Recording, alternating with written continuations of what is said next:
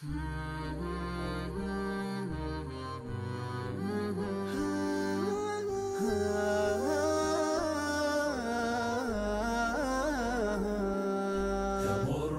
السحابة يهمل المطر وترحل عنا ويبقى الأثر وسيرات خير الأنام لنا كغيث هما للدنا واستقر. عليه الصلاة عليه السلام خليل الإله وخير البشر. هنا ربوة من ربى السالفين وإيماض برق لبعض السير. هنا النبع عذب يروي الظما ويروي لنا المبتدأ والخبر. بسم الله الرحمن الرحيم. الحمد لله رب العالمين، والصلاة والسلام على أشرف الأنبياء والمرسلين سيدنا محمد وعلى آله وأصحابه أجمعين. قلنا فيما مضى إن ربيعة ولد له أولاد، اشتهر من ولده اثنان، ضبيعة وأسد. وضبيعة أيضا اشتهر من ولده اثنان وهما الحارث وأحمس. فمن بني الحارث بن ضبيعة بن ربيعة بنانة هم بنو سعد بن الحارث بن ضبيعة بن ربيعة، وبنانة أمهم ونسبوا إليها. وبنانة رهط ثابت بن أسلم البناني الإمام القدوة الزاهد صاحب أنس بن مالك الصحابي رضي الله عنه، صاحب أنسا خادم رسول الله صلى الله عليه وسلم مدة 40 سنة. وهذه الصحبة، وهذا يمكنه أن يقول شيخي هو أنس بن مالك، لأن عندما تطول الصحبة يحصل الانتفاع العظيم. وكان أنس رضي الله عنه يحب ثابتا هذا، ويقول رضي الله عنه إن للخير أهلا وإن ثابتا البناني من مفاتيح الخير. ويقول حميد الطويل كنا نأتي أنس بن مالك ومعنا ثابت البناني، فكان لا يمر بمسجد إلا دخل وصلى فيه. طبعا فيصلونهم إلى أنس بن مالك قبل أن يأتي، فإذا دخلوا على أنس رضي الله عنه فلم يروا معهم ثابتا البناني سألهم أنس رضي الله عنه، يقول لهم أين ثابت؟ ثم يقول لهم إن ثابتا دويبة أحبها. وكان عابدا كثير الاجتهاد في العبادة، عظيم الاجتهاد فيها. قال شعبة كان ثابت يقرأ القرآن أي كاملا في كل يوم وليلة، هذا دأبه إلى أن عجز عن ذلك في آخر عمره فدعا الله أن يأخذه، لأنه أصبح يوما فقال لإخوانه الذين معه لم أقدر على القيام بمثل ما كنت أقوم به، وما قدرت على الصوم، وما استطعت أن أنزل إلى أصحابي فأتذاكر معهم، اللهم إذ كان ذلك فلا تدعني في الدنيا ساعة. يقال إنه مات إثر ذلك. ولعل سامعا يعجب، ونحن في الحقيقة أيضا نعجب عن هؤلاء الذين يختمون القرآن في يوم وليلة، وهذا كثير، لكن الأعجب منه عندما يقال كان يختم القرآن في ليلة.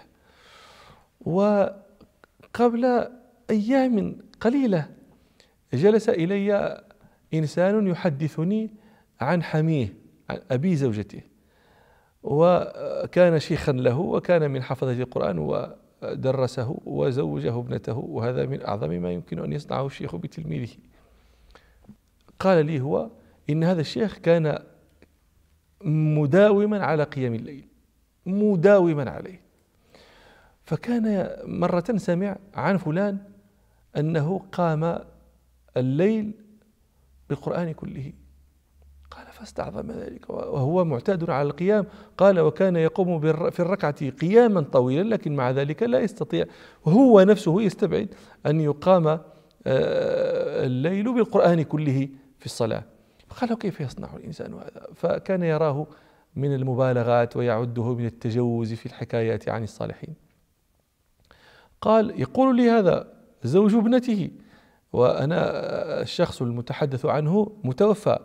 قال لي فقال في ليلة اليوم سأحاول أن أقوم بالقرآن كله، أنظر هل هذا الشيء ممكن أم ليس بممكن.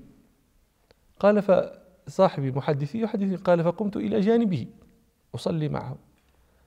قال فركع الركعة الأولى عندما ختم سورة التوبة، هذه 20 حزبا 10 أجزاء في ركعة.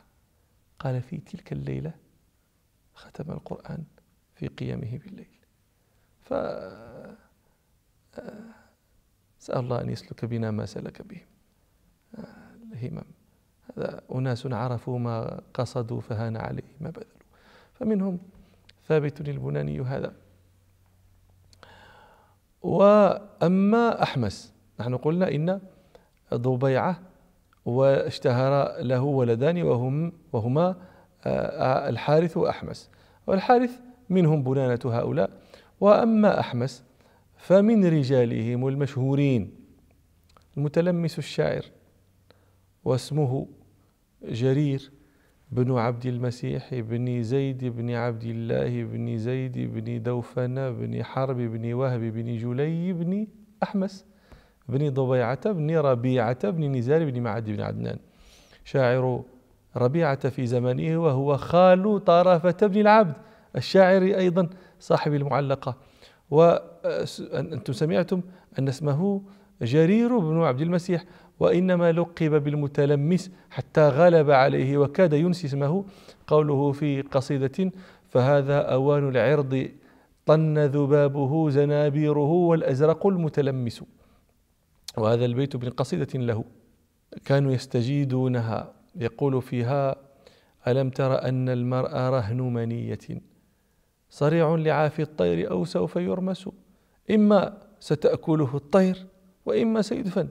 ألم تر أن المرء رهن منية صريع لعافي الطير أو سوف يرمس، فلا تقبلا ضيفا مخافة ميتة فموتا بها حرا وجلدك أملس، فما الناس إلا ما رأوا وتحدثوا وما العجز إلا أن يضاموا فيجلسوا. والمتلمس له شأن مع صحيفة صارت العرب تضرب بها المثل، فيقال هذا يحمل مثل صحيفة المتلمس. روى الإمام أحمد وأبو داود وغيرهما أن عيينة بن حصن والأقرع بن حابس أتيا رسول الله صلى الله عليه وسلم فسألاه، فأمر معاوية رضي الله عنه أن يكتب لهما بما سألا، فكتب معاوية صحيفتين وختمهما وأعطى الأقرع صحيفة وعيينة صحيفة. قال فأما عيينة فلف أخذ صحيفته ولفها وانطلق إلى قومه، وأما الأقرع فقال يا محمد أو يا رسول الله، هما كان طبعا من المؤلفة قلوبهما، فإذا ناديا يا محمد فلا يستغرب ذلك منهما لأنهما في هذا الزمن كان إسلامهما ما زال مدخولا. أتظنني حاملا إلى قوم صحيفة لا أدري ما فيها كصحيفة المتلمس؟ فصحيفة المتلمس هذه شأنها أن المتلمس كان هجا عمرو بن هند الملك المعروف، وهجاه أيضا ابن أخته طرفة بن العبد البكري، وبلغ هجوهما المهجوة عمرو بن هند الملك فأسرها في نفسه، تغيظ تغيظا عظيما، ولكنه أسرها في نفسه ولم يبدي لهما ذلك التغير. ثم إنهما مدحاه وقصداه بتلك المدحة، فكتب لهما أراهما أنه سيكرمهما ويحبوهما، وكتب لهما إلى عامله بالحيرة وقال لهما انطلقا لتأخذا جائزتكما من العامل بالحيرة، وإنما كتب لعامله الأمر بقتلهما. فختم الكتابان وأعطي كل واحد كتابه وانصرفا. فلما قربا من الحيرة قال المتلمس لابن أخته طرفه: كلانا قد هجا الملك. ويعني هو متوجس خيفة من هذا الكتاب. قال: لو أراد أن يحبونا لا أعطانا في مكاننا، لماذا يبعث بنا إلى الحيرة؟ لكن طرفه يقول في نفسه: ولو أراد أن يقتلنا لقتلنا في مكاننا، لماذا يبعث بنا إلى الحيرة؟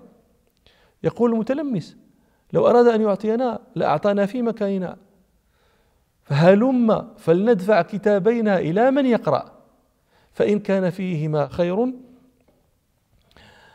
دخلنا الحيرة، وإن كان غير ذلك فررنا ولم يعلم بمكاننا. فقال له طرفه: ما كنت لأفتح كتاب الملك وأفض خاتمه. فلما استيأس المتلمس من ابن أخته رأى غلاما من غلمان الحيرة فقال: أتقرأ يا غلام؟ قال: نعم. قال: هلم اقرأ هذا الكتاب. فلما نظر فيه الغلام قال: ثكلت المتلمس أمه. هذا كان كافيا للمتلمس أن يعلم أنه الشر الذي في ذلك الكتاب. فألقى صحيفة فقال لطرفه: إن الذي في كتابك مثل الذي في كتابي، فهلم ادفع كتابك ليقرأه. فقال له طرفه: إن كان اجترأ عليك فما كان ليجترئ علي ويوغر صدور قومي بقتلي. فلما لم تنجح حيلة ألقى المتلمس صحيفته وانطلق، ودخل طرفة بن العبد الحيرة فقتله عاملها. فصار يضرب المثل بصحيفة المتلمس لكل من يحمل في يده ما فيه حتفه وليس يعلم به. وقال هو بعد ذلك، قال المتلمس: من مخبر الشعراء عن أخويهم نبأ فتصدقهم بذاك الأنفس، هلك الذي علق الصحيفة منهما ونجا حذار حبائه المتلمس. وإلى لقاء آخر إن شاء الله. سبحانك اللهم وبحمدك، أشهد أن لا إله إلا أنت، أستغفرك وأتوب إليك، والحمد لله رب العالمين. وبعد، فالتاريخ والأخبار فيه لنفس العاقل اعتبار، وفيه للمستبصر استبصار، كيف أتى القوم وكيف صاروا. يمضي على الحاضر حكم الغائب، فيثبت الحق بسهم صائب، وينظر الدنيا بعين النبل، ويترك الجهل لأهل الجهل.